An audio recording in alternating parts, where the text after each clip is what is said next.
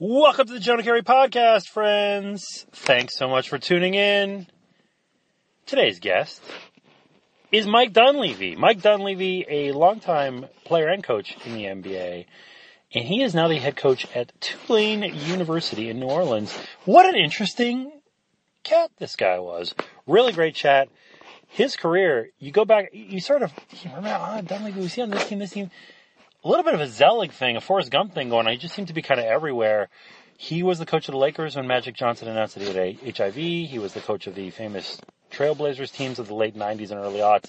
It's funny, I was talking to Dunleavy and I said, those teams, they had some character issues. I was trying to dance around and he goes, you mean the Jailblazers? I say, yes, the Jailblazers, because at that era, when the Blazers were a team full of difficult personalities, they were known as the Jailblazers. So we talked about all that and his coaching trajectory and, working under Donald Sterling and what that was like. This is a guy who's just been around so long and coached some really interesting teams, some very good teams too, that just the stories flowed. And I enjoyed it. Never met the guy before, and we sat down and I started looking at his the artwork on his walls, and I named a couple of obscure NBA players. He's like, all right, this guy's probably okay. And then off we went, and it was good. Really good chat. Enjoyed it a lot. Hey, we got a sponsor this week, and that is SeatGeek. Friends, you know I love SeatGeek. SeatGeek is a longtime sponsor of the Jonah Keri podcast going back to the Mesozoic era. That's not a real thing, but anyway. They're wonderful. It's the smartest, easiest, fastest way to get tickets to every type of live event you could possibly imagine. Games, concerts, what have you. I've used SeatGeek many times for concerts and hockey games and baseball games and all kinds of great stuff. It's great. They use technology so you get a color-coded map. Oh, well, the best ticket, the best bang for the buck. It's in this section, maybe the upper deck. It might be here, it might be there. But they're always spot on. They really do a really good job of that. Very interactive, very easy to use. SeatGeek app is fantastic too. Here's what you do, an even better offer. Download the free SeatGeek app. Enter the promo code Jonah today. That's Jonah, but you should know that. And you'll get $20 off your first SeatGeek purchase. Literally, that's it. That's all you got to do. You download the free SeatGeek app, enter the promo code Jonah, and you'll get $20 off of your first SeatGeek purchase. Thank you so much to SeatGeek for sponsoring the podcast. Welcome back. Always good to have you guys on board. Programming notes. You will see some stuff coming up in the next little bit from CBS Sports. In the podcast realm, we are going to proceed with that Top 100 Athletes series that I've been talking about a little bit. I've got one in the can already, and we're working on some others, so that'll be fun. And stay tuned for all that good stuff. And writing should pick up as we go along here toward spring and things start getting interesting. Man, this offseason is so weird in baseball. Where's Hosmer? Where's JD Martinez? Where's Darvish? Where's Arrieta? These Scott Boras clients and then just various market forces holding things back. It's fascinating. I cannot ever remember anything like that, except maybe in the collusion days of Dawson and Raines and Jack Morris and Lance Parrish and those guys. Collusion has been cited, kind of murmured here and there. I don't believe that's the case this time. I think there are other factors, and I've written about it as well, but bottom line is it really is a slow off season, but it'll pick up and we'll get into some fun stuff. So check out all of that. Check out this edition of the Jonah Keri podcast. It is with Mike Dunleavy. Enjoy. Jonah Keri is on the phone. Jonah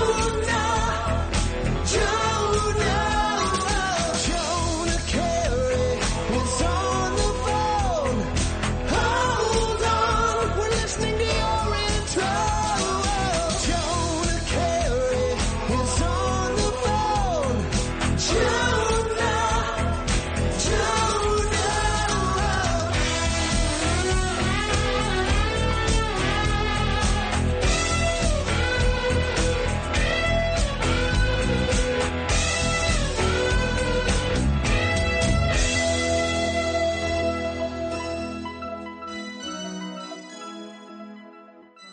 Recording. How are you, Coach Dunleavy? I'm well. Looking around the stuff in your office, and I'm already mesmerized. I think, and the thing is too, when you start looking at this stuff, like, okay, like there's Jordan Duncan and guys, but now I want to identify each member of the, I'm going to guess 91 Orlando Magic. Like I know that's Scott Skiles. But then who would be 24 for the Magic? You know what I mean? Like, okay, that's Nick Anderson, but who's it's always the third guy or the fourth. Who's the guy in the background jockeying for position 33 for the Magic? These are the things that drive me crazy. These are the things that I want to know. Well, good. You can spend a lot of time here figuring it out because I'm not worried about it. Some of them I know. I mean, I'm just a Leroy Neiman fan and have a lot of his basketball works and some of them are pertinent.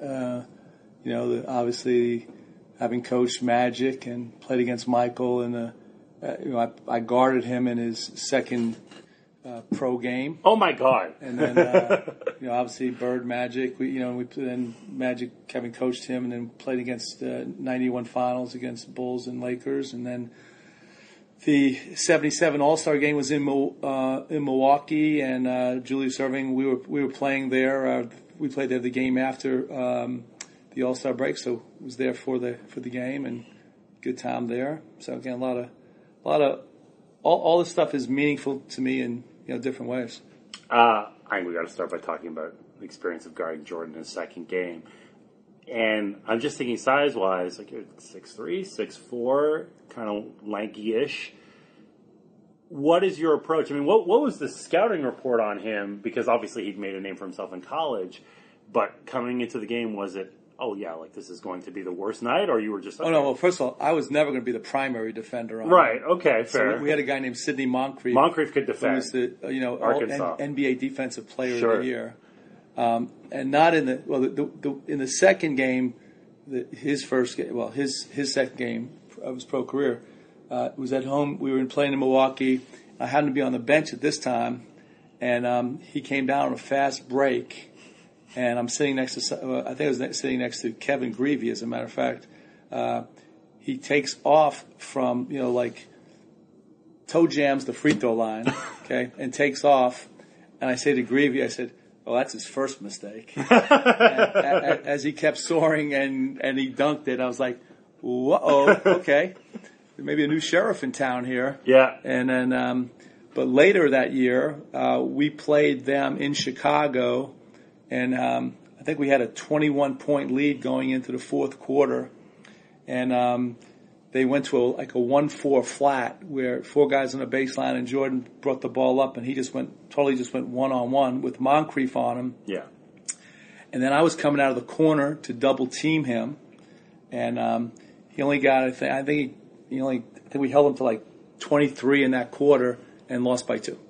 Wow. So 23 in the quarter. So that was kind of the eye opener of how good this guy is. And one of your early exposures as a player was to Julius Erving as well. And, it's interesting. I guess Jordan got some comps to Erving just because they were both high flyers or whatever. Erving was a little bit bigger in stature and stronger and all that.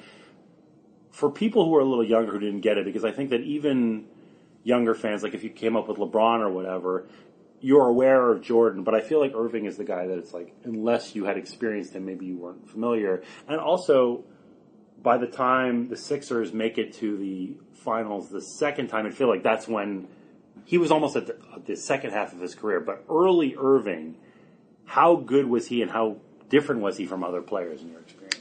Well, he was different. First of all, our experience, we traded for Julius the night before our opening game. Yeah. And so came in for shoot-around that next morning, and after shoot-around, the trainer says to me, he goes, "Hey, Mike, what leg did you hurt in training camp?" And it was Al Domenico was the trainer. I said, "Well, I don't even remember." He goes, "That's all right, we'll figure it out." He said, "Hey, Gene wants to see you, Gene Shue, the head coach." Yeah. So I go into Gene's office, and he says, "Mike, sit down." He goes, "I've got some good news and I got some bad news. Which one do you want first?" I said, "I want the good news." He said, "Well, we really like you," and I was on a non-guaranteed contract. "We really like you as a player, and we're going to guarantee your money for the rest of the year." I'm like, "Great, what's the bad news?" "Bad news is you're the only guy without guaranteed money, and we got Julius Erving in here last night, and I need to put you on the injured list." So I'm like, "Okay, I'm good with it. I got guaranteed money now, so I feel good about it." And then it took about a month before we made a trade. We traded Freddie Carter to Milwaukee, where I came off the injured list and had a chance to kind of start playing. But Doc, as a player, the first big differential you knew with him is size of hands. Yeah. I mean, basically on normal people, if you take your hand and then go down about a joint on your other hand and attach it, that's how big his hands were. I mean, he could virtually hold a basketball kind of like you'd hold a cantaloupe. Wow. So the ability to just control the ball, wave the ball, and with strength, was the biggest thing that he really had, I think, going for him, as well as being very long and he could jump. But I just think the size of his hands was the major part of it. And as an offensive player, he wasn't a great skill player as far as range on a shot, and he had kind of a slow release. But he did have a really good medium range bank shot, and he could make a shot, and it was good enough to keep you honest to where you had to play him. And that first step he had, that was pretty much lights out. Once he got by you there, he was this condor sweeping in and able to finish. You played also coming into the pros. You played under Frank McGuire. And it's always interesting talking to players who become coaches and looking back after the fact and who were their early influences. And you played for so many coaches and you had experienced so many coaches and you've been with so many assistants. But I have to imagine that when you became a coach, I would think there might be some McGuire lessons that would be transported forward at some point. The biggest one, I think, was I'm a freshman, and my year was the first year freshmen could play varsity. Yeah. And I started with Kevin Joyce, who Malloy High School guy from New York, 72 Olympic team, first team All-American, and our front line was Brian Winters, another Malloy High School guy, who 6'5", forward, really shot the lights out, NBA All-Star, and then Alex English. Oh my God! Was a freshman with me. Yeah, who was a Hall of Famer. Yeah. Obviously, scored. I think he had 8 straight years of 2,000 or more points. And then we had a 7-footer named Danny Traylor. So we had a really good team. And one day I'm out there, right before the game starts, I'm out there working on my pre-game routine. And Coach McGuire calls me over and stops my routine to call me over. So I'm thinking, wow, this is going to be something special, And so he says, Mike, feel this. And he puts out his sport coat, and he's got a good-looking sport coat on. And I touch it. He goes, 100% cashmere. And I'm from Brooklyn. I'm like, what the hell is cashmere? It's really soft, Coach. It's great, So I mean, he was like Frank Sinatra Jr. in terms of he's he would be a top dress guy. I mean, he wore alligator shoes with rubber soles to practice. Oh, that's amazing. Pinky diamond ring that was his wife who passed away. Yeah, sentimental value. But I mean, he was dressed to the nines every single day. As far as from a coaching standpoint. So very fashion forward. Really, from a basketball standpoint, but he was very consistent. He liked playing a 2-3 zone and was very conservative in how he played. But he didn't take over the team when we started October 15th. He came in. Closer to November the 15th. And during that other period of time, though, Donnie Walsh and another guy named Ben Job, they were the real teachers. And, they taught me everything I needed to know to get to the next level. Like when I was in training camp with the Sixers, there wasn't anything there that I didn't know how to, fundamentally how to do. And I think that's what, really helped me make that team was that, from a conditioning standpoint, fast break, all the reads and situations. So the total coaching staff taught me a great deal. I would say the X's and O's, the biggest part of it was from Donnie and from Ben. But the coach and the recruiting part of it, that's where he was special in terms of in-home visits and, coach, people would say, he's a player's coach type. He great personality, great storyteller. For 4 years, I heard stories about, Wilt Chamberlain for 4 years. He coached Wilt Chamberlain. Well, first of all, 2 things. Heard about Lenny Rosenbluth, who was his star player, 6'7" forward, star player on that 57 national championship team at North Carolina that beat Wilt at Kansas in triple overtime. Wow. And then I would hear Wilt stories because he coached Wilt in 1960 when he was with the Philadelphia Warriors. The year Wilt averaged 50 points a game and had his 100-point game in Hershey. Yeah. So I heard all these stories every single day. And, when we just played North Carolina this year, and I ran into some old guys and I said, hey, I just want to see, all I want to see is Lenny Rosenbluth, because he coached, it's like he's the greatest shooter you ever seen, basically. So that one, and then my contributing story, Coach McGuire story, with Wilt Chamberlain was, I was in the NBA, and it probably had to be, now it's probably 1983, and I think I'm playing up at Kutcher's in the Maurice Stokes charity game. And, they had this game every single year, and guys came in from all over. And I was tying my shoelaces, and this kind of big shadow comes over me, and I look up, and it's Wilt Chamberlain. and Wilt says, hey, they told me I should come talk to you. I said, really? Come talk to me about what? He goes, they said you're the best shooter in the room. And I led the NBA in three-point shooting. Yeah. And I said, okay. He says, look, here's my phone number. When you come to L.A. this year, I want you to call me, and I want to shoot you 3-pointers for money. Will. And I said, Mr. Chamberlain, I have so much great respect for you because Coach McGuire, was my coach in college, and I heard about you virtually, almost every single day. I mean, different stories about games and lifestyle and all these different things. And I said, I don't make a whole lot of money, but when I come to L.A., I'm bringing it all. So and I came to L.A., of course, to coach the Lakers, and I spent a lot of time with Wilt. We never shot, but got to be friends. He was a big tennis guy. I was a big tennis guy as well. And a lot of years we'd end up in Flushing Meadow in New York for the U.S. Open, and kind of pal around a little bit. But those were kind of my combination. Wilt Chamberlain and Coach McGuire stories. I love it. I want to talk about those Lakers teams too, because again, this feels like a bygone era depending on your age, but you were the coach of the Lakers when Magic announced that he had HIV. And I can remember at the time, we wwere not as evolved then as we are now. And I can remember Karl Malone having reticence about, I don't know if I want to get on the court. And we didn't know. We didn't have that education. This seemed like this thing that happened to other people. Now it's Magic Johnson. It's the guy that everybody knows. What was that locker room like at the time? You are the guy. You're there. You're a leader, and you're guiding this very talented team, this really good team that ends up winning just the finals and so forth. Well, we had the year previous. That was Lakers Bulls. That was Lakers Bulls. Yeah. And we went out and got Sedale Threet, and we thought we had a real. I mean, first of all, the year before we felt like we could beat them. We won Game 1 in Chicago. Yeah. Game 2, James Worthy got hurt, never to return, and he was our guy to guard Jordan. He was also our press breaker, so made it tough going after we lost him. Right. But had him back healthy. Got Sedale Threet, who we thought could really help us as a backup point guard, shooting guard.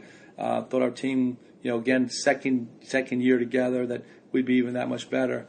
And then we came back from winning the McDonald's Open in Paris, and we had a kind of a bad road trip for preseason. Yeah. We played. We were going to Utah, then Vancouver, back-to-back games. Vancouver. And we get to the hotel. I get to the hotel room in Utah, and I get a call from Mitch Kupchak, the assistant general manager at the time. He says, "Mike, I got to let you know, Irvin's he's coming back to L.A. He's not feeling great." And I said, "Mitch, he didn't have to get on the plane from L.A. to Utah. I mean, I get Paris, long trip, bad road trip. I would have just left him at home. If he needed some rest, no big deal." He goes, "Nah, it's not really about that. Matter of fact," he said, "I'm scared to death." Wow. And that's all he said to me. And the minute he said that to me, I don't even know why, but I just thought, cancer or AIDS. Wow. And then he went back, and then it was probably that next week, Lon Rosen, his agent at the time, came by my house at, kind of late at night. He said, Mike, look, Irvin, he wanted me to sit down and talk to you and tell you kind of what's going on. You need to know this for planning, etc. And he says, look, he's HIV positive and he's not going to play and it's devastating and, all the above. And, and then, so, when I go in and obviously I talked to Jerry West and, kind of what's going on. They're trying to figure out everything and how they're going to bring it back. And they kept saying he had a cold. The cold lasted like 10 days. It was like people started, like what's kind of what's going on here. Mm-hmm. And we were at practice at Loyola Marymount one day. I get a call in the middle of practice. John Black, our PR guy, brings me a phone. It was Jerry. He says, Mike, this thing's getting ready to break. Just stop practice. Tell the guys to come down to form. So we do that. We go down there, and I think there was some speculation on the radio. By the time we get to the locker rooms, so the guys were all trying to, I knew, but I didn't tell them because I wanted, Irvin to be the one that would tell them. And so we got in our locker room, and he proceeds to tell the guys, and it was a very emotional locker room. One of the most amazing things I've ever seen was how emotional that locker room was, and he literally went from there and walked upstairs to that press conference that was so composed and amazing, how he said he was going to beat this and how it was going to turn it into a positive. So again, just in a really amazing day. Yeah, guys like Worthy had been with him for so long at that point too. I also want to talk about some of those Blazers teams from the late 90s because it's such an interesting juxtaposition. You win Coach of the Year in 99, some good teams, but they had a reputation. They were called some not flattering things, and there were some guys. Took them over. They called the Jailblazers. The Jailblazers. Okay, so we could be candid. That's good. Yeah. And guys like Ruben Patterson, some real like. I never coached. Oh, not Patterson. I never coached. I never coached Ruben Patterson. Yeah. Look, we had a cast of characters. Yeah. Rasheed Wallace, was the king of the tee. I mean, he set the world record for technical fouls. I think it was 41 in a season. And, I kind of went to management on it and basically said, look, I get it. He's an emotional player. He feeds off of that, and I don't have a problem with it as long as it's only one. Yeah. When you get to two, then you're really hurting our team. And then the other part is like, when I'm out there trying to bring him in, like when I give you the sign, like, okay, that's it, like it's got to be it. Yeah. And if not, we need to suspend him. We need to cut this, in the bud right here, right. Nip it in the bud. And so, they wouldn't do it. And then, obviously then the NBA took it over and said after 16 you're going to get, right. It's going to happen. Because what happened is that, like, I'd be holding Rasheed back and pushing him, but, at 6'2", I mean, he's looking over my head. He's still MFing referees and like, okay, no, like that's not working. Like I'm not a big enough deterrent right here, and he's getting tossed out of some games. So, but having said that, I mean, Rasheed Wallace, one of my favorite players ever to coach. People really love the guy. Rasheed was an incredible teammate. He had a great game. He defended. He could score. He could defend. He played hard. Mm-hmm. Teammates loved him. Great teammate. Funny. He just went berserk sometimes. Yeah. And so, actually, one of the funny stories about Rasheed, like I come into a huddle, it's a late game situation, and I'm going to run this play for Rasheed. And he says, Coach, no, don't run the play for me. Run the play for somebody else. And at first I'm like taken back, like, wow, you don't want the ball at the end of a game? Yeah.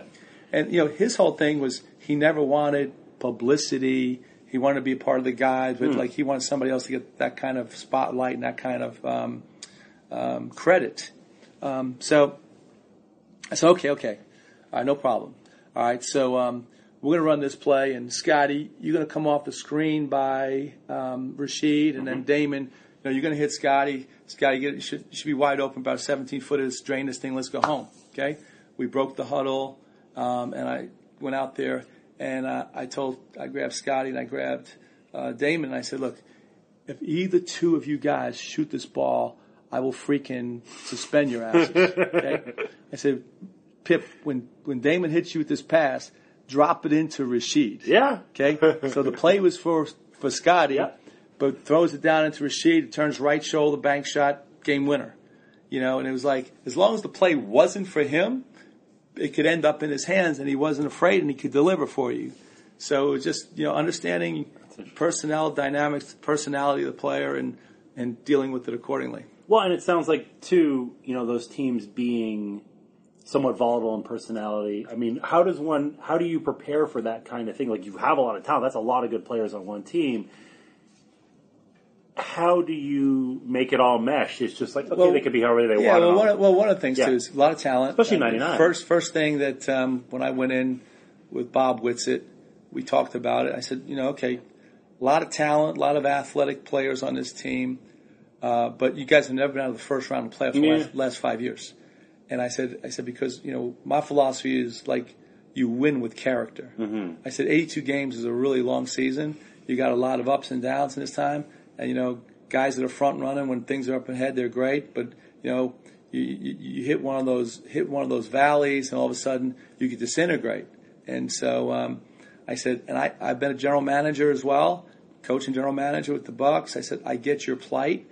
I said, so let's make a deal. Like, I will get these guys stats. Okay, just don't fall. Let's trade them though. Don't fall back in love. Let's just make sure we move them. Okay. So, we did that. Got guys stats, and we made some trades and got guys in that, were better, adept at being team guys and winners. And that's how we got to the conference finals. And it's how we, virtually up until like the last half of my last season there, I think I had the all-time winningest percentage of any other coach in Portland history. Which is pretty good because the 77 team, as I recall, was pretty decent at that time. So. Yeah. So anyway, we made some of those, things happen. That team in '99, they lost in the finals of the West. Again, people ask me about that game. We were down 3-1, came back, forced a game 7 in L.A., and we had a 14-point lead going into that fourth quarter. People ask me all the time. They talk about that game, and they said, "Oh God, it got to be such a tough game." I said, "Actually, I've enjoyed watching that game. I didn't like the outcome of it, but our guys played great in this game." And they said, "But what are you talking about? Those guys choked." I said, "Well, it really depends on your definition of choke." Okay, so to me, a team that chokes potentially is a team that gets rattled, they turn the ball over. They miss free throws, in the clutch. You know what I mean? That kind of situation, I could see you putting that moniker on them. I said, but if you look at our team in that fourth quarter, okay, we had one turnover. We had one missed defensive assignment on a rotation. Yep. And we went through a stretch. We missed 13 straight shots, and 11 of them were great shots. Yeah. And two of them were just good. Yeah. So I don't see it. And the only place that, from a coaching standpoint, for me, I had a decision to make.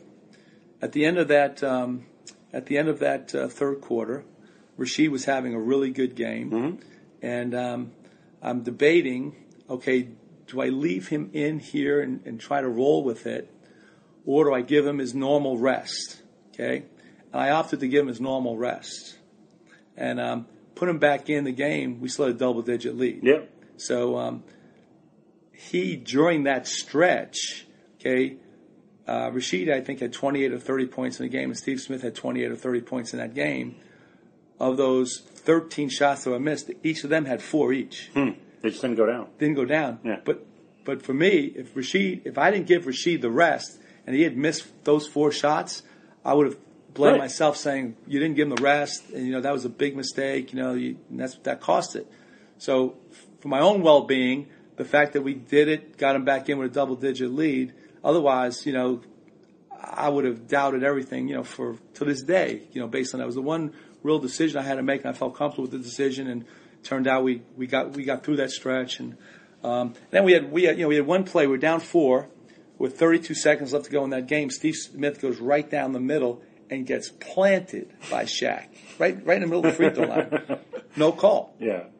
After the fact, every referee in the world says, "Oh my God, total foul." and Steve was a 90% free throw shooter. So we would have been down 2 with 32 seconds, had a chance to get the ball back, et cetera, et cetera. And then the other interesting thing about that team in that year was, so we played the Lakers 11 times. Regular season 4 times, 7 times in the playoffs. If you add up all the points of all those games, the Lakers beat us by 1. Wow. But if you looked at the plus minus of the games, when Sabonis was on the floor against them, we killed them. Wow. Or we beat them. I can't say we probably never killed them anyway, but we beat them. And it was funny, like, again, in that last game, unfortunately for us, Sabonis has 4 fouls with 6 minutes left to go in the game, and is fouled out with 4 minutes left to go in the game. In a game where you're dealing with a guy with the physicality of how the game goes between, he and Shaq. But again, I look at it as Game 7 was a great game, and I thought our guys played a great game. I do a couple more, but I want to briefly get to Sabonis because you look around, it's like, okay, Bird, Magic, Jordan, West, like these are the jerseys, and then you look at the Sabonis jersey, and I feel like he's been lost to the sands of time a little bit. Some of his best years were spent playing internationally. By the time he came over to the States, he'd had some miles on the odometer.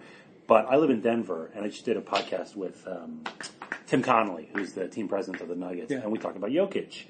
And that is the easy comp, that Jokic is this guy who's this transcendent passer, whose vert is 2 inches, but he's this dominant NBA player at a time when everybody else seems to have this unbelievable athleticism. And Sabonis was just an alien. I cannot... Jokic is as close as it gets, but even then, that's not the right comp. What was he like in his heyday? What was Sabonis like when you were coaching him? When I was coaching him, he was a rock. I mean, fundamentals, great fundamental player.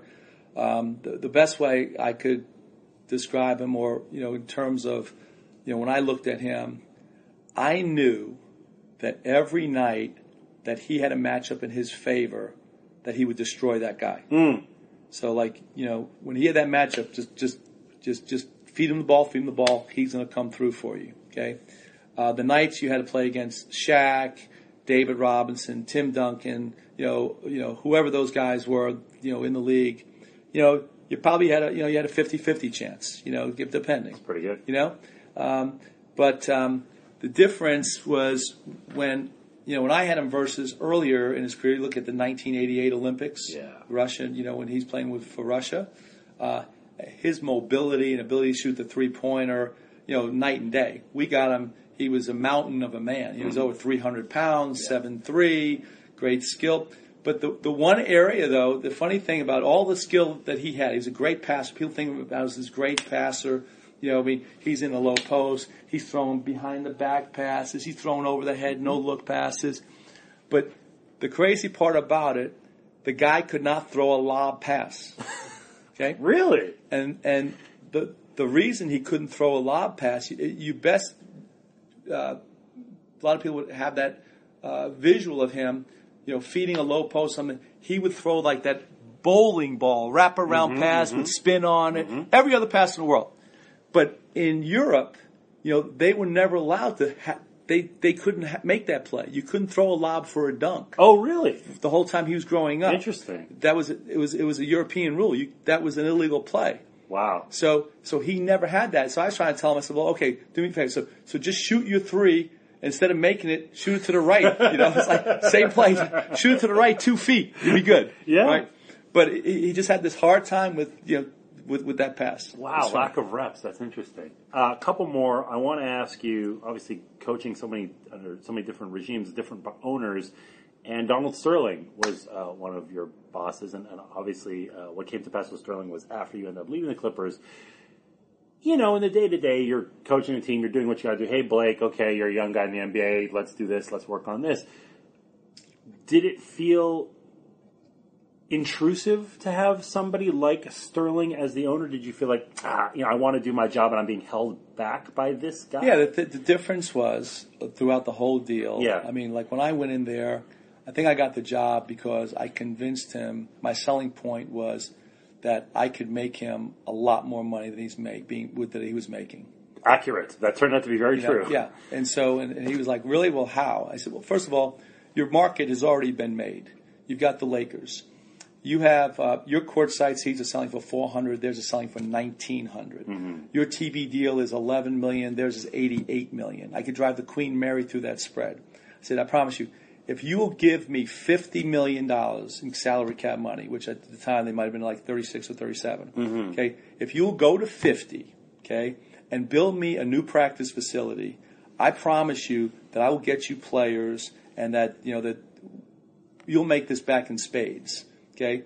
And so he went with that. So and people like all the other coaches, Alvin Gentry, all the guys who were in the past said, you fell for that?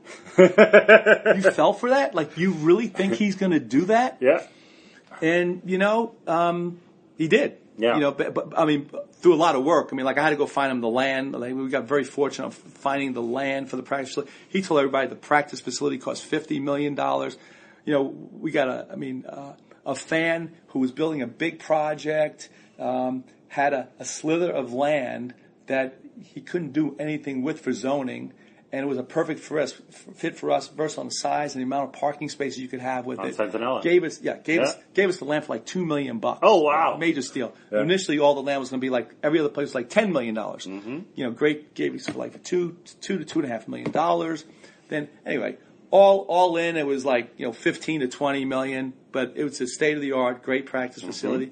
Except for the one point, we started out with him, and I'll go on record saying I always thought he was like delusional, okay?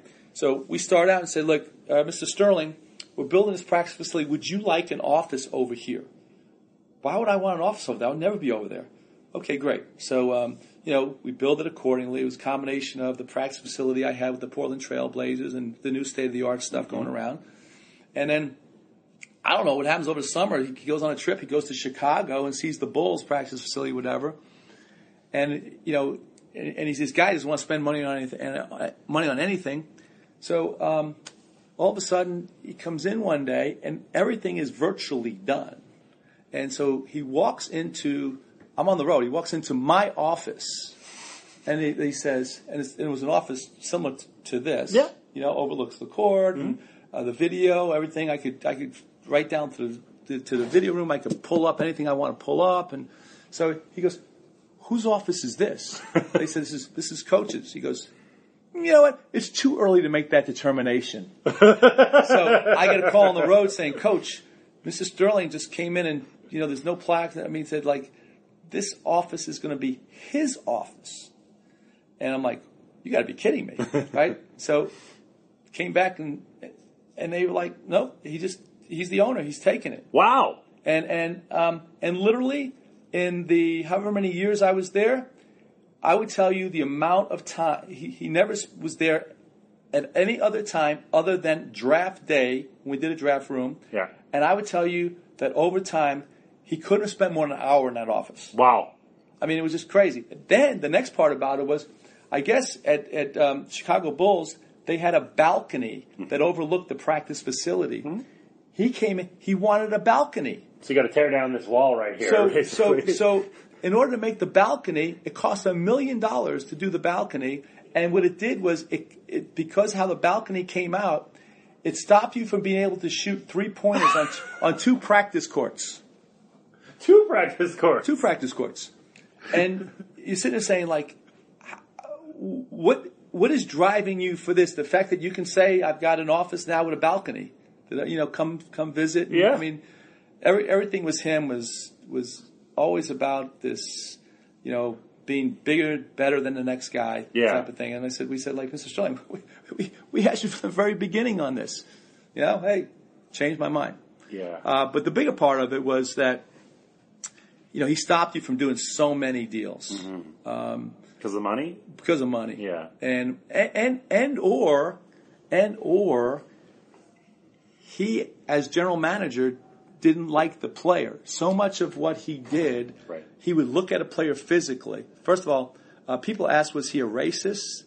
And I think it's very possible he was a racist, but not in the way they think. I never, ever heard him say anything about a black athlete. Okay. White athletes, another story. Interesting. Did not like white players at all. Wow. Okay? It doesn't matter what this guy's skill level is or his cap hit or whatever. Nope. Yeah. one of the things when I went in for my first interview, he said to me, he says, okay, who would you draft and who would you sign as a free agent? I said, well, I would draft, depending, but here's my order of the draft. And when it got to their pick, I said I would draft Chris Kaman. Mm-hmm. Yep. And then as far as free agency, I said I would go for Gilbert Arenas. Yep. Okay.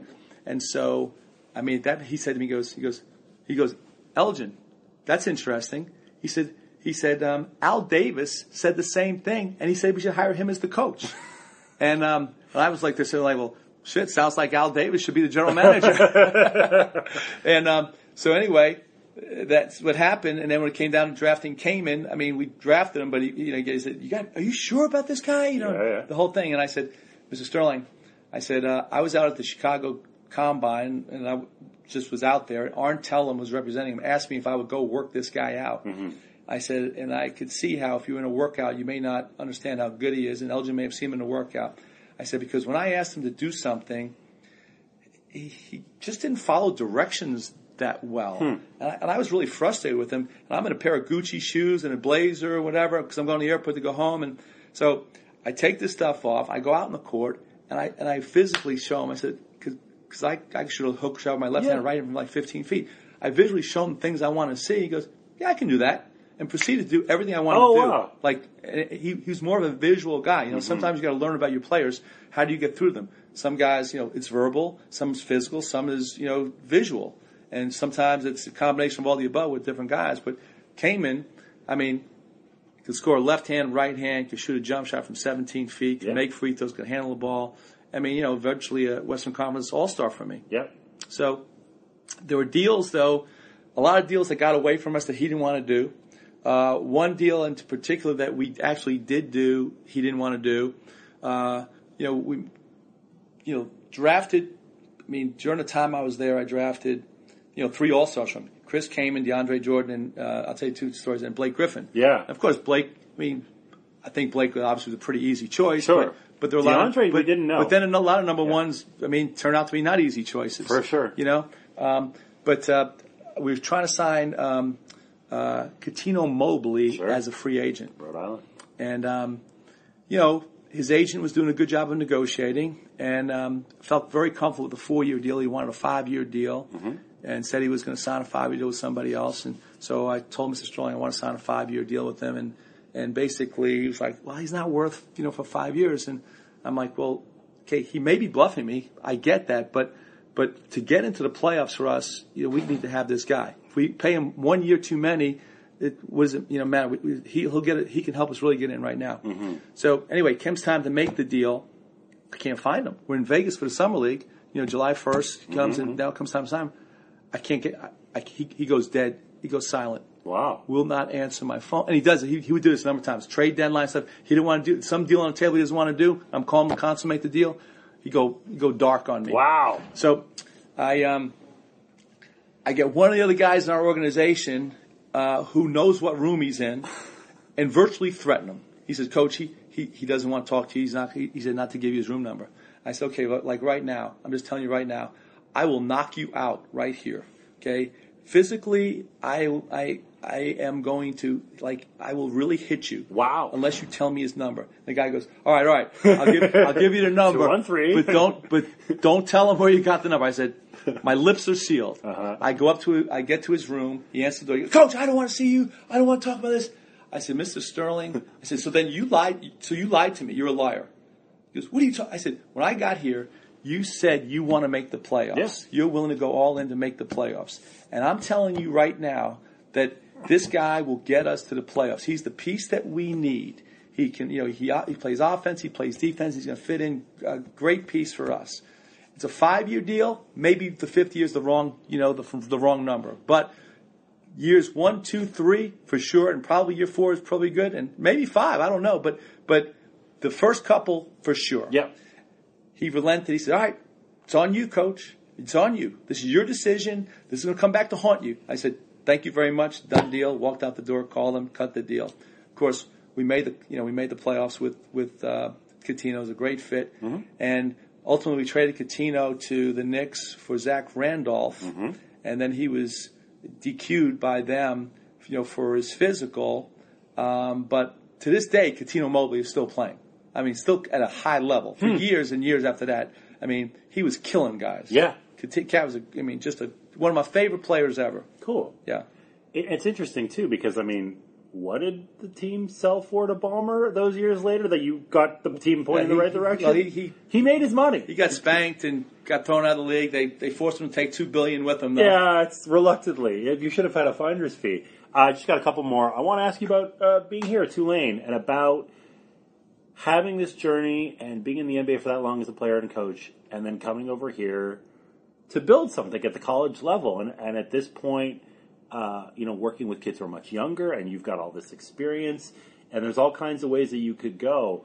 What is your teaching style? How might it differ now versus the Jazz say, hey, we got an opening, come over here and do it? There's, well, first of all, how I got here, I went through a 2-year process where, going into with the Clippers, I lasted longer there than virtually anybody else. For sure. Elgin was there for a while, but other than that. Yeah, I'm talking about Coach. Yeah. 8 years. And as he had done 4 of the times prior to me, he got a wild hair up his ass and decided, I'm not going to pay you. He owed me like $13 million. Yes, that's right. For a contract. And went to court. And I thought I had it, pretty much locked in. Arbitration clause, loser pays legal fees, everything. And it was really shocking. I had just had dinner with them. They fired me as coach. Mm-hmm. We were dealing in a year. Well, first of all, at the beginning of that year that I got fired, I think I have the best front line under contract in the NBA. Chris Kamen's my center. Mm-hmm. Zach Randolph's my power forward. Yep. I got Marcus Camby, and I draft Blake Griffin and DeAndre Jordan. They basically it's a lot of beef. Pretty good front line. Yeah. As far as I'm concerned. Yeah. In I guess it was October, right before training camp. We were in Vegas prior to that, and they tell me, Mr. Sterling says, "Okay, you need to cut $14 million from your payroll." And I said, "Whoa, hold, time out, guys. I'm under budget. Yeah, like I'm within, what I said." And he said, "We don't care. Economically, the world is ending out there, and you got 2 weeks." And I said, "Mr. Sterling," I said, "Look, these 5 guys are all liquid. Yeah. Minimum, I have 15 teams that would take every single one of these guys. Yeah. If you give me until January to bank wins, I will trade one of these guys by the trade deadline." And I said, "Nope, you have 2 weeks, get rid of the money." So we wound up giving Zach Randolph away to Memphis so they can make the playoffs. Yeah. And we go preseason, and we're still 6-1, but that last game, Blake Griffin hurts his knee, and he goes out. Supposed to get Blake Griffin back in February. And at that point in time, we're like a 500 team, and we lose a tough game. Actually, we lose 2 games at Memphis. No Kaman, he hurts his back in warm-ups. We played great. We got like a 12 or 13-point lead going into the fourth quarter, playing at a really high level. Fire alarms go off. The building gets emptied. We go outside in the cold for 45 minutes, come back in, and Baron Davis and Marcus Camby can't play. And because their backs, Yeah, Baron had back problems. They got cold and they got stiff and couldn't play. We lose that game. Yeah. Then we go into Chicago the next night and have a game that we wind up losing.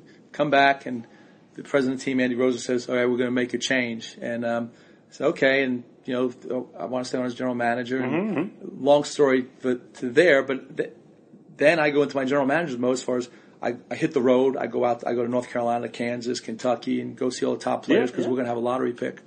And have dinner with Mr. Sterling and said to him, I said, all along we have draft pick stockpiled and we have money. And target guys this summer are LeBron James, Chris Paul, Dwight Howard. Yep. And I said, I think we're a perfect fit for LeBron James. He's the perfect guy for us to get. But there were rumors, but in order to do it, we got to spend some money. We got to fly privately and bring him in, go there, however we do it, and so whether we get him, we don't get him, we have to make an investment to trying to get him. I was supposed to fly the day after to the ACC tournament. And I was putting up a friend for membership at Bel Air Country Club. So I get there at 4:30 for a meeting. I'm not going to be there an hour. And sitting around the table, introductions with the board, or, membership committee. And you can't use a cell phone there. My cell phone is on fire. Okay? I take a peek and I look down as like one of my scouts. I'm like, okay, well, look, nothing here is important. The trading deadline's already over. Not coaching, so it's not game plan. Can't trade. If it's about the draft, I'll be out of here in another 30 minutes. So good to go. End the meeting. Virtually walk outside. My phone, and I see all the phone calls I have, and I said to this guy Jerry, I said, Jerry, why are you calling me incessantly? And he goes, well, Mike, what happened? What happened? I said, what happened about what? He goes, well, they said that you've severed ties with the Clippers. I said, who said that? Well, Ralph and Mike, the TV crew. Yeah, and Ralph Muller, yeah. Well, I guess then it must be true. Holy cow. So I look on my phone, and Andy Roser had called me about 20 minutes prior, and I call him back. So it wasn't 45 minutes later. I said, Andy, what is going on? He said, sorry, I can't talk to you. Call the lawyers. They announced they were firing me. They never talked to me first. Holy cow. Yeah, anything. I mean, never to this day, never talked to them once about hey, we're firing you. Yeah. And then they tried to pull a big trick that I quit and they weren't going to pay me, all this BS stuff, which of course. So I went to court. It takes me 2 years to win the case. We knew we were going to win. So that took me out of the mix for 2 years. Then the third year, I was with a group trying to buy the Pelicans, and we had the deal for $338 million. And an investment bank on a deal, like the last day or two, had us lower it to $10 million to 328 because Benson was only at 300. And I'm like, I don't know how you guys do business, but risk reward, I'm telling you that this deal is worth 600.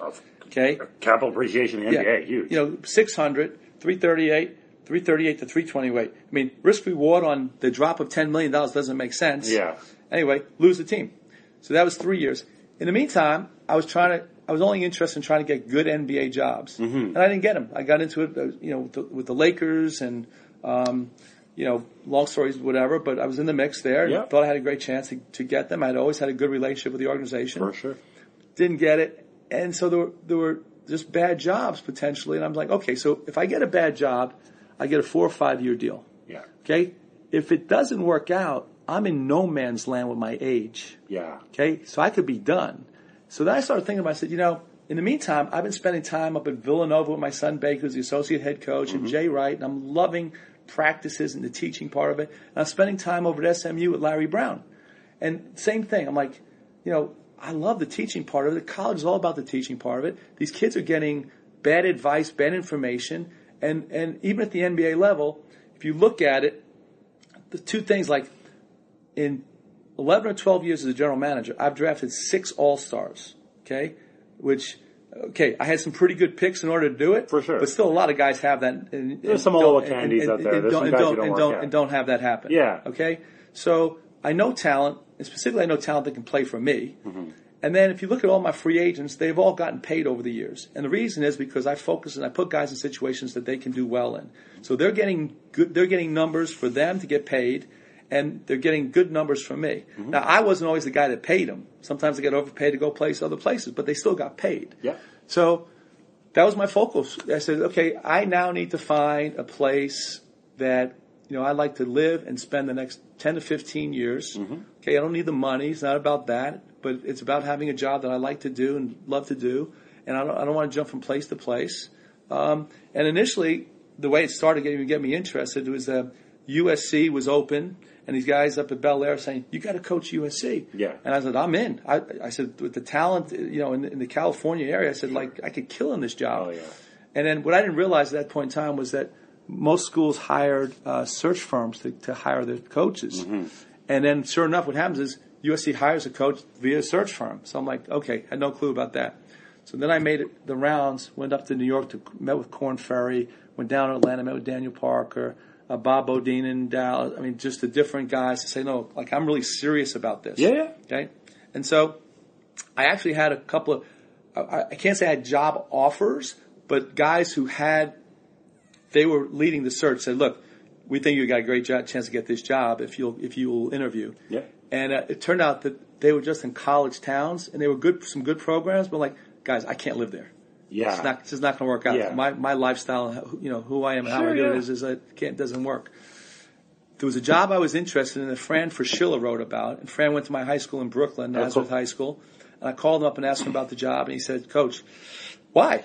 I said, because I'm interested in that job. He goes, you got it, you're serious. I said, yeah, you want to coach? Yeah. He goes, oh, wow.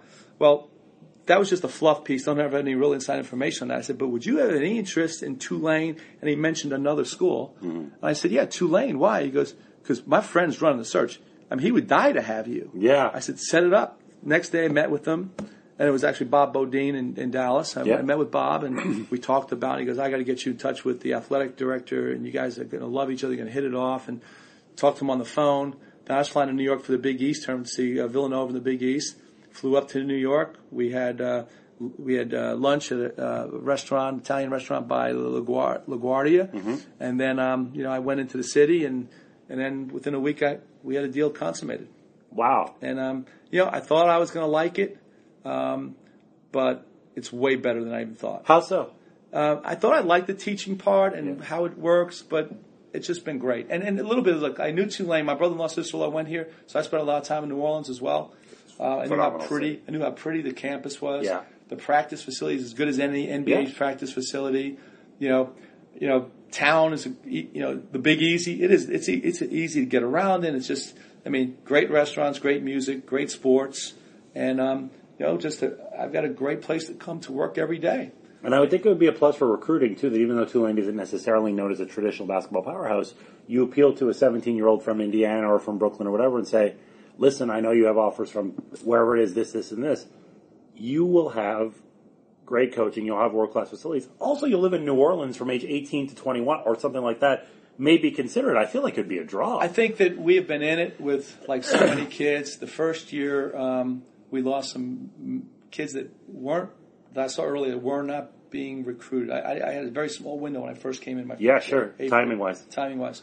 But got into it with kids that thought we had a great chance to get them. Ultimately, we lost a guard at Duke, a center at Oklahoma, a power forward at Alabama. And the bottom line came down to, 17-year-old kids in a press conference. Yeah. I get it. We've recruited 5 kids here since I've been here. 4 of them are foreign. Again, interesting. Foreign kids, they get NBA. They don't. And clearly, look, Duke, Kentucky, UCLA, the big name schools. The whole world knows about those schools. Sure, yeah. But overall, guys are going to focus in who better could get you ready to go to the NBA than me? Because that's all we do here. That's right. The plays are NBA plays, the practice is NBA practice, the conditioning, everything I do. I haven't changed one thing except for the point where I start teaching. Okay, obviously, even on bad NBA teams, the player you get is here. Yeah, you're teaching more fundamentals and stuff here. So we start out that way. The 2 things that we promise to do, make you better and get you in shape. Okay, and we're going to play at a fast pace, and you're going to improve. And last year, our first year, we played at the fastest pace of anybody in our conference, which I didn't know we could do that. I just want to play fast. Yeah. And Cam Reynolds was our power forward, was the most improved player in the league last year. This year, we have another player, Melvin Frazier, is our small forward, who I think he'll be most improved player in the year or better. So people are going to see the player development and the difference between last year and this year is player development. We still play at the fastest pace of anybody in our league. I saw a statistic the other day from somebody showed us that as far as a transition team is concerned, proficiency in transition, we rank 13th in the country. Wow. Which is a good number. Yeah.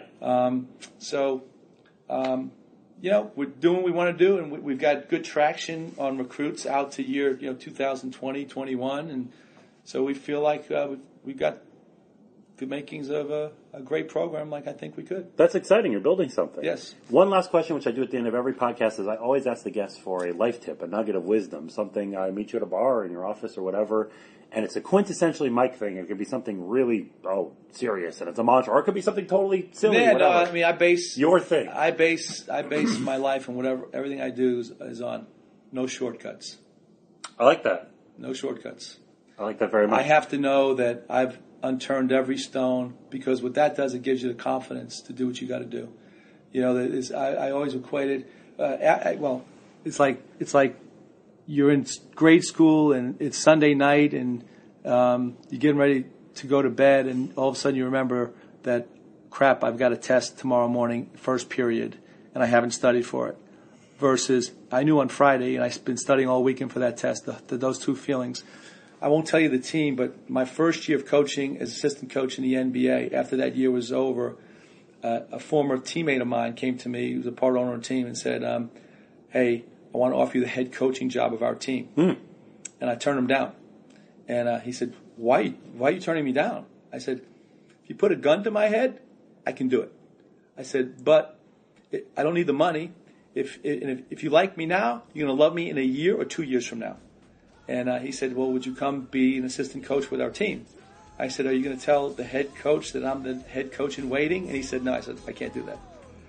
But 3 years later, I was coaching, the Lakers. And I got lucky then. I had 3 offers at the same time. Yeah. I had the Lakers, the Bucks, and the Detroit Pistons. Mm-hmm.